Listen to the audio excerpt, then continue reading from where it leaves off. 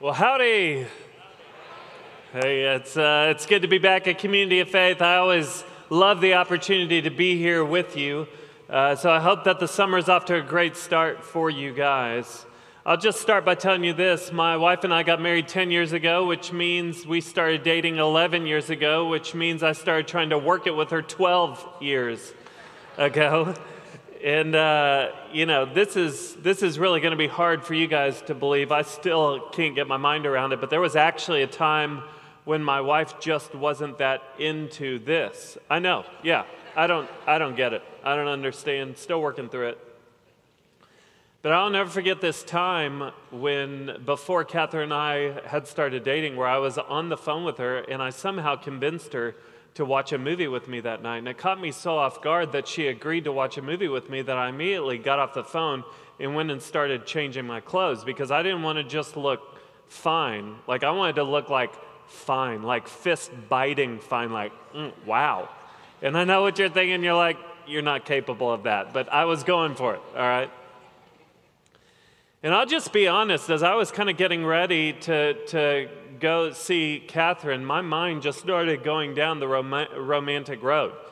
I just started thinking, man, if this goes well, what if I actually get to take her on a real legitimate date? And then what if we start dating? And man, I just started going down the romantic road in my mind. And so I checked the mirror, the clothes look good, the spike is spiky, and I get in my car and I'm heading over there, and I'm just fighting pitters the entire way over there.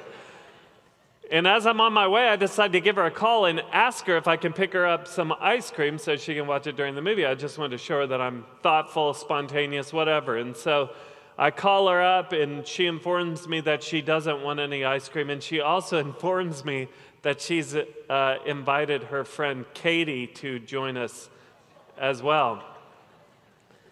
And men, that just began a night-long lesson that you have to be very clear with your intentions, because when I got to her apartment and we started watching the movie, she got a phone call from another guy who was calling to actually ask her out. And so Catherine spent a portion of that time in the other room talking to this other guy. The good news is that after she got off the phone, us three girls were able to sit around and just debrief about the phone call. So that's how that went. You know, I'll tell you, that night, my dreams in reality went in two totally different directions. Like, I dreamed of being her man. I ended up her gal pal. Okay, that's how things kind of worked out that night. And there was disappointment. There really was, but that disappointment probably lasted a day. The reason that I tell you this is because there are times in our lives where our dreams and our reality will go in two totally different directions, and it will leave us dealing with disappointment, not just for days, but potentially weeks, months, and even years.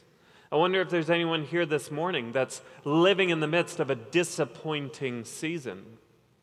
Maybe your dreams for your marriage and your reality in marriage are going in two totally different directions, and there's some real disappointment there.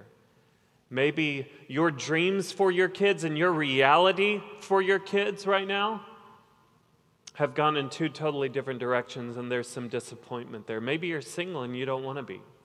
Maybe your family planning hasn't gone as you thought that it would. Maybe a loved one is sick. Maybe you're sick. Maybe you're not where you thought you'd be in your career by this point. Maybe you can't put your finger on it, but you just don't feel yourself.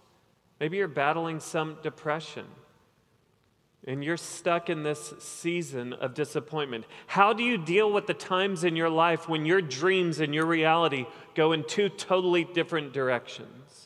What I want to do this morning is I want us to step into the Holy Scriptures, and I want to show you a story about Zachariah and Elizabeth. And we're going to learn from their disappointing time in life. So this morning, I want to give you 4 key truths you need to know when dealing with disappointment in your life. If you have a Bible, would you turn with me this morning to Luke chapter 1?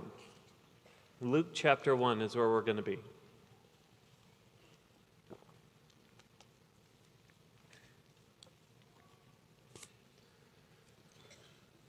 We'll start in verse 5. Verse 5 is just going to kind of introduce us to the characters we're going to be following today. It says this: In the days of Herod, king of Judea, there was a priest named Zechariah of the division of Abijah, and he had a wife from the daughters of Aaron, and her name was Elizabeth. So this just kind of sets the scene for us.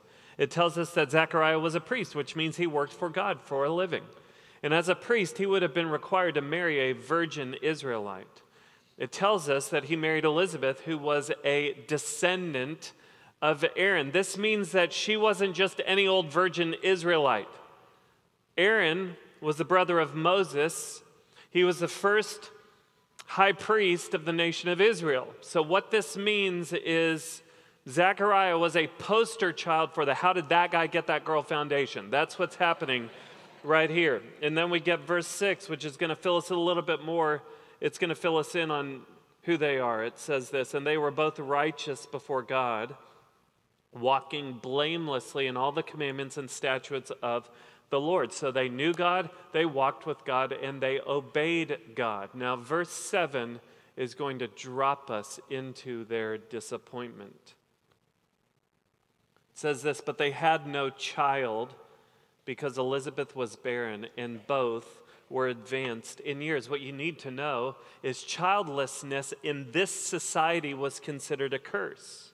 Not only that, children were supposed to take care of their parents in their older age, financially and physically. So the fact that Zechariah and Elizabeth are advanced in years with no children means that they have been walking in public shame for a very long time. And because they don't have any children, they are pretty much guaranteed to finish their life struggling financially, physically, and socially. Talk about disappointment. Talk about disappointment. And these three verses here, verses 5, 6, and 7, kind of land us in a really difficult place theologically, because we are people, if we're really honest with ourselves, we are people who want to believe in the idea of karma, the idea that if you do good, you will get good from God. I use this example a lot, but I think that we want to interact with God as if he is a cosmic-sized vending machine. If you think about a vending machine, you have to punch in a combination to get what you want. So if you push A6, it might drop down exactly what you're wanting. If Zechariah and Elizabeth are working some combination, it would appear that they've gotten the combination right. Verse 5, a good heritage, with verse 6, a good character. But what does it drop down for them? Nothing but disappointment. Can you resonate with this at all? Maybe you're sitting there and you feel like you've gotten the combination of life right. Maybe you've got good church attendance or good moral behavior or strong charitable giving. And yet you're sitting in the midst of a disappointing season. Here's what you need to know. If you interact with God as if he is a cosmic-sized vending machine, if you treat him as someone that you work the combination, and if you get the combination right, then you should get what you want. You need to know if you interact with God like that, eventually the vending machine of heaven will get jammed. It got jammed for Zechariah and Elizabeth, and it will get jammed for you. And when it gets jammed, life will become very disappointing. And when life becomes disappointing, God can become very disappointing. And when God becomes disappointing, it can cause massive disruptions in your relationship with him. I remember one of my closest friends in high school graduated high school and went to Baylor. And in a matter of a year, he had multiple extended family members die in a matter of a week. He was involved in a serious boating accident, and his closest friend, his roommate in college, passed away in a plane crash. And at some point along the way, he just recalled the story, and he just told me, I reached a point where I told God, you throw whatever you want my way, and I'll show you I can handle it on my own. And then he actually got diagnosed with cancer. But I really appreciate what he was saying. He was just basically saying, what's the point? Like, what is the point? I have good faith. I've had good church attendance. I've had good moral behavior. And what has it gotten me? What has God dropped down for me? disappointment. And that began what would become really a 10-year hiatus from faith. And he would tell you that 10 years was a period of time packed full of compromising decisions, because this is the way it works a lot of times. A lot of times when there's disappointment in God, there is also sin against God. Where there is a lot of disappointment in God, a lot of times there is massive amounts of sin against God, because what we will do is we will try and rebel against God and at the same time pacify our pain. But what we end up doing is trying to pacify our pain with things that just bring more pain upon ourselves. No, you need to know the first key truth that you need to know when dealing with disappointment is this. If you operate with God as if he is a cosmic-sized vending machine, the vending machine of heaven will get jammed. It will. And I feel like Jesus tried to prepare us for life in this world. Listen to what he said in John 16:33. This is just maybe hours before he's arrested and then crucified. So this means Jesus is sharing with his friends just the most important truths that they need to know before he leaves them. And he tells them this: I have told you these things so that in me you may have peace. In this world you will have trouble, but take heart, I have overcome the world. I just picture Jesus gathering his friends around saying, guys, I'm God, so I always know how to say things as best as possible, but I went ahead and stayed up all night with my Father just making sure I've got this thing straight for you. Let me just say it as clearly as I can. In this world, you will have trouble. Okay, Jesus, let me just make sure I'm understanding you correctly. If I get the combination just right, you're going to drop down what I want. No. Listen up. In this world, you will, not you might, you will have trouble. Jesus never promised your best life now. He never promised your best life now. He said, I told you these things so that in me you may have peace. In this world you will have trouble. Matthew 11:28, what did he say? He said, come to me all who labor and are heavy laden, and I will give you rest. Why would he need to say that? Because he knows that this world can beat us down. The Psalms picture God as a rock and a refuge and a shelter, as a stronghold. Why? Because God never promises to stop the storms in our lives, but he does promise to sustain us in the midst of the storms. First key truth you need to know is if you deal with God as if he is a cosmic-sized vending machine, the vending machine of heaven will get jammed. The second key truth you need to know when dealing with disappointment in your life is this: just because you can't see God doing something doesn't mean he isn't doing something. Look back at the text. Look at verses 8 and 9. Now, while he was serving as priest before God, when his division was on duty, according to the custom of the priesthood, he was chosen by lot to enter the temple of the Lord and burn incense. So what you need to know is at this particular time, there was roughly 18 to 20,000 priests in the nation of Israel.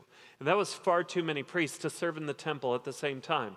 And so these 18 to 20,000 priests were divided up into 24 different divisions, and one division would serve for 1 week, twice a year in the temple. So at this particular time, Zechariah's division is on duty. And once in the morning and once in the evening, one priest would be chosen to enter the holy place, burn incense, and offer prayers on behalf of the nation. They would decide which priest would go in by casting lots. And we really don't have anything in our society comparable to casting lots, but I'll go ahead and refer to it like rolling the dice. So what this means is to get chosen to enter the holy place to burn incense and offer prayers for the nation of Israel it would be like the pinnacle of your career opportunity. Some people never got chosen. It was a once-in-a-lifetime deal. So year after year, Zechariah has shown up, rolled the dice, nothing. Shown up, rolled the dice, nothing. He shows up this particular time, though, rolls the dice, and his number gets called. So he enters the holy place, and he begins to burn incense and offer prayers for the nation of Israel. And look at what happens. Verse 10. And the whole multitude of the people were praying outside at the hour of incense. And there appeared to him an angel of the Lord standing on the right side of the altar of incense. And Zechariah was troubled when he saw him, and fear fell upon him. So he enters the holy place, and he begins to offer prayers. And we know what he's praying for. He's praying that God would deliver the nation of Israel from oppression. Some commentators believe that at this time, Zechariah had a second prayer kind of queued up.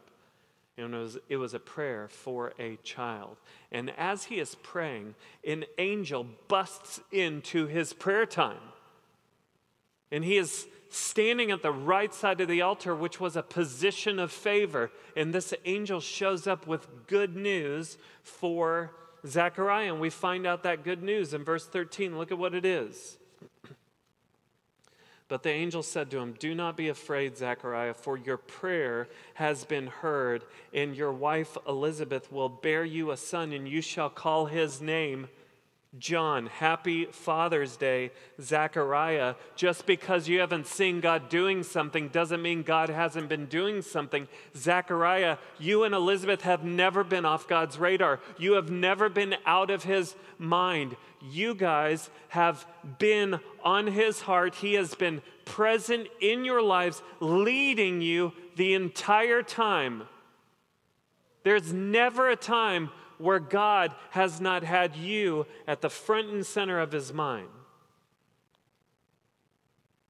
Zechariah, all along, God has been preparing you and directing you to this moment where he would accomplish the impossible in your life. You know, the interesting thing, the more I read this Bible, the more I realize that God does his best work in the most disappointing times. God does his best work in the most disappointing times. Just think about the Exodus from Egypt. Moses goes into Egypt. He busts 2 million people out of Egypt. He says, "Follow me to freedom." And where do they end up? Trapped at a dead end at the Red Sea. Can you imagine the disappointment in that moment? Imagine the conversations. "Hey, Moses, I thought you said freedom. This looks like a dead end and there's an army pursuing us." What does God do? He shows up and splits the thing in half. What about Lazarus, the brother of Mary and Martha? He gets so sick to the point of death, and Jesus doesn't even bother to show up for 4 days. Lazarus has been dead 4 days when Jesus finally shows up. Can you imagine the disappointment for Mary and Martha? We kind of hear the disappointment from Martha. What does she say? She says to Jesus, in a sense, "Where were you?" Have you ever said that to God? Where were you? She says, "If you had been here, things would have been different." I wonder if you've ever said that to God, or if you could at least resonate with that. God, where were you? If you had just shown up, things might have been different. Imagine the disappointment for them. What did Jesus do? He called for a stone to be rolled away. He talked to a dead guy, and Lazarus shuffled out of the tomb.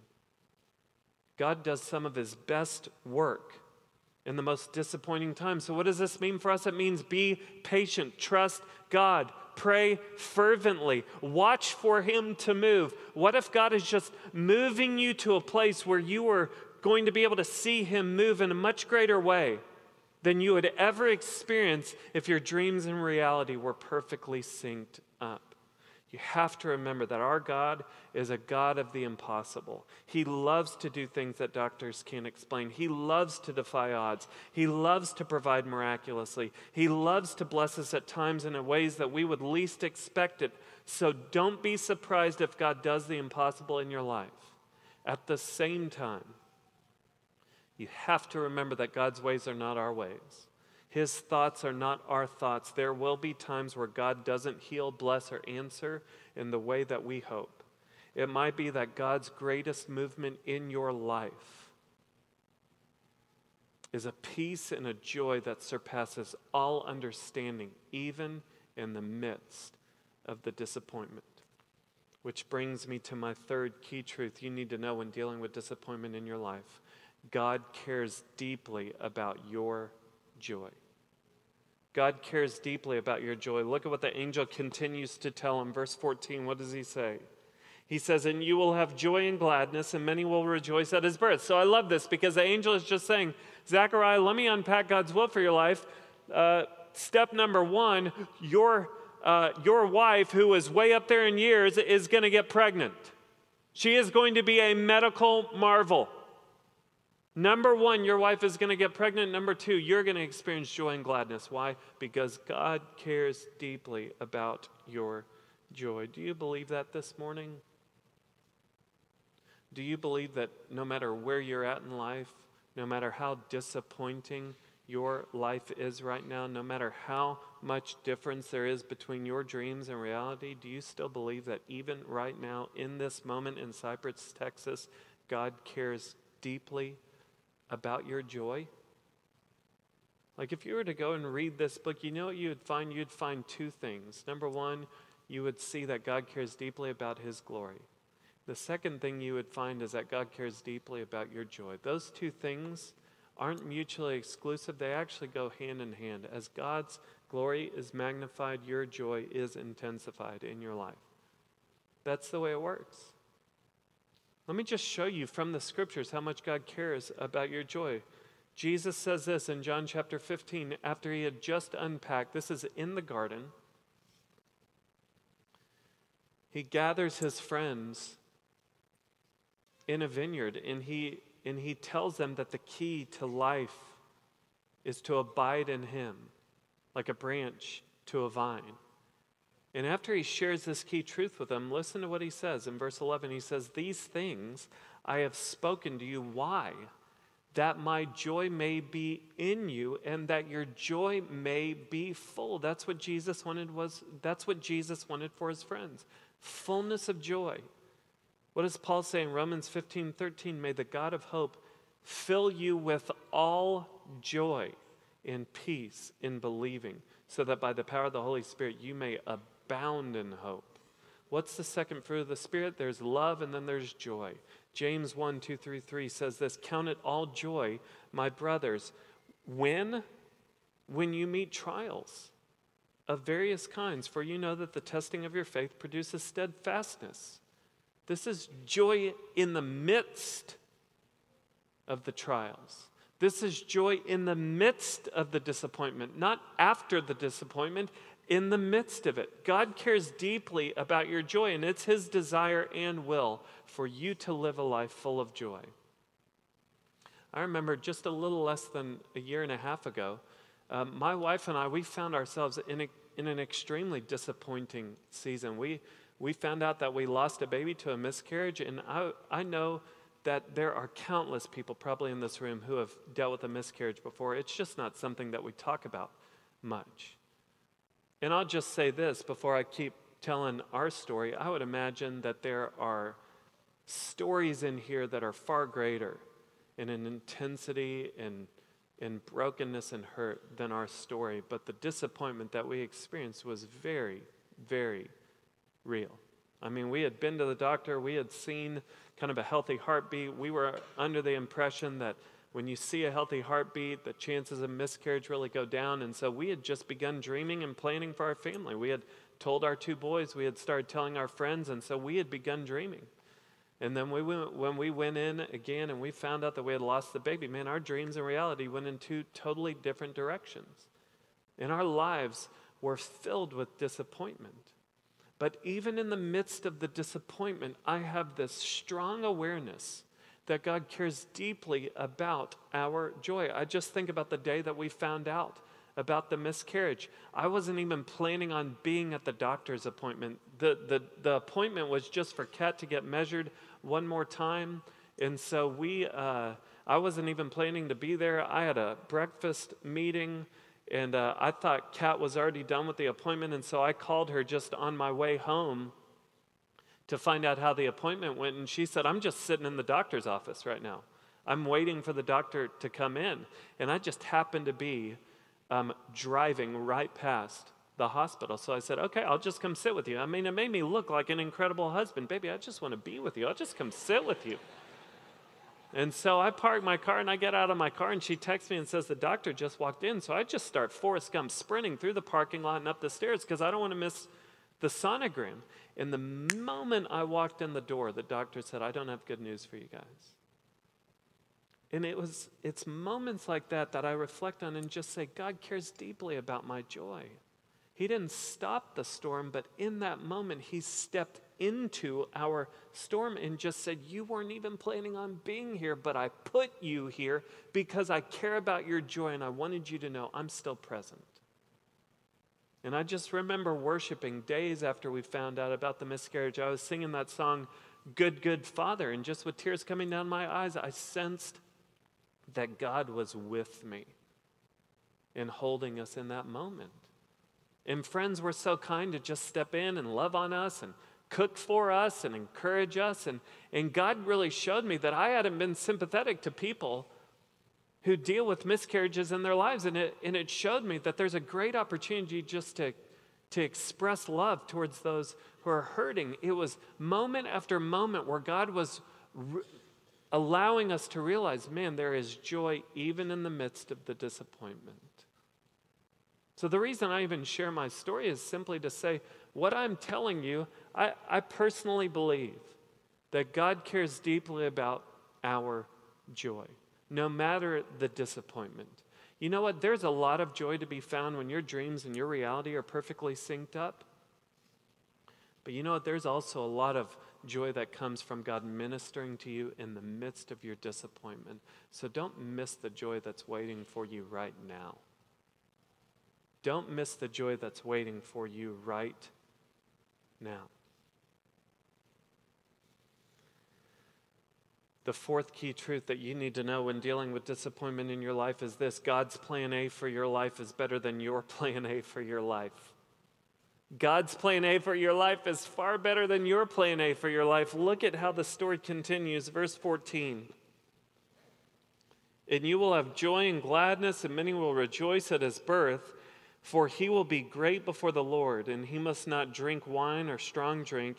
And he will, watch this, he will be filled with the Holy Spirit even from his mother's womb. So the angel says, hey, Zechariah, your baby isn't just going to be any ordinary baby.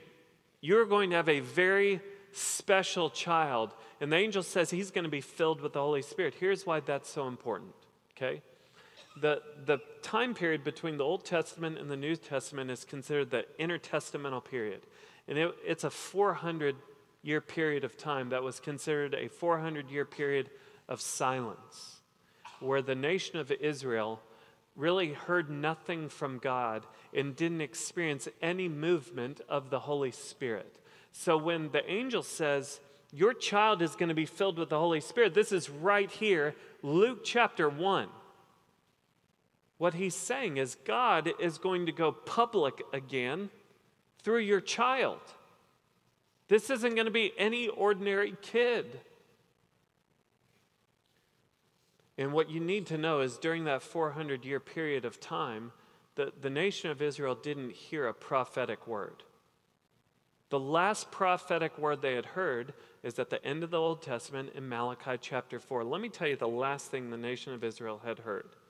It's this, Malachi 4, 5 and 6. Behold, I will send you Elijah the prophet before the great and awesome day of the Lord comes, and he will turn the hearts of fathers to their children and the hearts of children to their fathers, lest I come and strike the land with the decree of utter destruction. 400 years later, the angel Gabriel shows up to Zechariah, and listen to what he tells him in verses 16 and 17.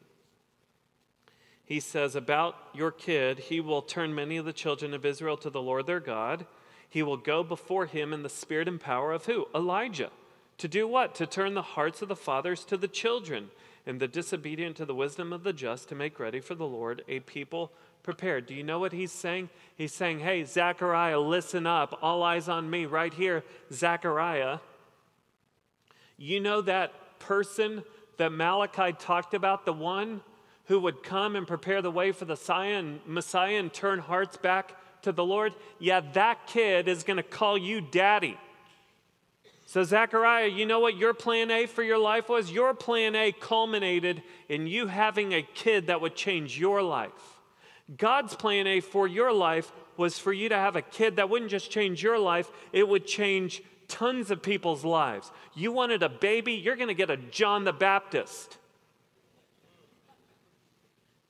God's plan A is better than your plan A. God's dreams for your life are better than your dreams for your life. See, with God, who knows what will happen tomorrow? I mean, just think about this story. This story just reminds me, who knows what will happen tomorrow? With God, the impossible is always possible. Just because you're disappointed today in your unfulfilled dreams doesn't mean you won't be rejoicing tomorrow in God's dreams to change the world through you. What would it look like just for you today, in this moment, to not rush out of here, but for you to just say, you know what, God, it does feel like the vending machine of heaven has gotten jammed. It feels like it has, but I'm going to trust that just because I can't see you doing something doesn't mean you're not doing something. I'm going to believe that you care about my joy. I'm going to trust that your plan A for my life is better than my plan A for my life. But I need you to come, and I'm begging you to show up, not in the way that I want you to, but in your perfect way, because your will for my life is good, pleasing, and perfect. Look at how this story finishes. Verse 18 says this, and Zechariah said to the angel, how shall I know this? For I'm old, and my wife is advanced in years. Men, did you see what he did there? It's so strategic. I'm old and my wife she's advanced. That's good. Noted. The angel answered him, hello, McFly. I am Gabriel. I stand in the presence of God, and I was sent to speak to you and to bring you this good news. And behold, you will be silent and unable to speak until the day that these things take place. Why? Because you did not believe my words, which will be fulfilled in their time. And the people were waiting for Zechariah, and they were wondering at his delay in the temple. And when he came out, he was unable to speak to them. And they realized that he had seen a vision in the temple, and he kept making signs to them and remained mute. And when his time of service was ended, he went to his home. After these days, his wife Elizabeth conceived, and for 5 months she kept herself hidden, saying, thus the Lord has done for me in the days when he looked on me to take away my reproach among people. Just think about what's happening here. I mean, for years, Zechariah and Elizabeth have prayed for a kid. And Zechariah has shown up year after year to the temple, rolled the dice, nothing. Rolled the dice, nothing. This time he rolls the dice, his number is called, he goes into the temple, the holy place. He's offering prayers for the nation of Israel. He probably has another prayer loaded up for a kid. In this moment, an angel shows up and says, you're going to get your kid. And what does he do? He doubts and questions. You know why I appreciate this? You know what this shows me? It shows me that ultimately this isn't a story about Zechariah and Elizabeth's faithfulness. This is a story about God's faithfulness. God blessed Zechariah and Elizabeth in spite of Zechariah and Elizabeth. Even in the midst of his doubting, even in the midst of his questioning, God was still faithful to do all that he planned to do in their lives. You know what? Praise God, he's not a God of karma. Praise God that he's not on board with this idea that if you do good, you'll get good. You know why? Because God's definition of good is way different than our definition of good. God's definition of good is perfection. That's God's definition of good. So if you want to operate as if God is some cosmic-sized vending machine where you have to get the combination of life right by doing good, what you need to know is that there's not a soul here that could ever get the combination of life right, because we are all imperfect people. We don't deserve for God to drop down blessing. What we deserve because we are not good. Romans 3 tells us there is none who does good, not even one. Maybe you're good in your own eyes, or according to the standards of the world, but God's standard is different. His definition is different. If you're not perfect, just like me, we don't deserve for God to drop down blessing. We deserve for him to drop down punishment and wrath. And so if you're in the midst of a disappointing season, if because your life is disappointing, God is disappointing, you know where you need to start this morning? Where you need to start is by reminding yourself that you don't deserve what you actually think you deserve. I don't deserve what I actually think that I deserve.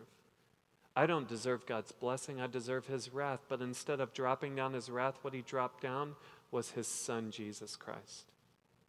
And Jesus Christ left heaven and came to earth, and he lived a perfect life. He's the only one who's gotten the combination of heaven right. He lived the life that I couldn't, and then he died the death that I deserved to die. What I'm saying is my sin became Jesus' sin. My punishment became Jesus' punishment. My death became his death. Jesus Christ endured the wrath of God on my behalf, on your behalf, so that when we open up our lives and we invite him in, his resurrection to life could become our resurrection to a new life. This is what Christ has accomplished. Jesus has come to save us from our sin and to save us to a new life, where even in the midst of disappointment, God is with us, fighting for us, sustaining us, crying with us, working all things for the good for us. And one day he's going to take us to an eternity which is free from disappointment. This is what we have in Christ Jesus. If your dreams and your reality are going in two totally different directions this morning, if you're in the midst of a disappointing season, let me just ask you, do you know Jesus Christ? Do you know Jesus Christ? He is your only hope, I promise you. He's the only hope you have for joy in the midst of the disappointment. Do you know him? Are you trusting him? Because he can be trusted. Even when your dreams and reality go in two different directions, landing you in the midst of disappointment. Let's pray together.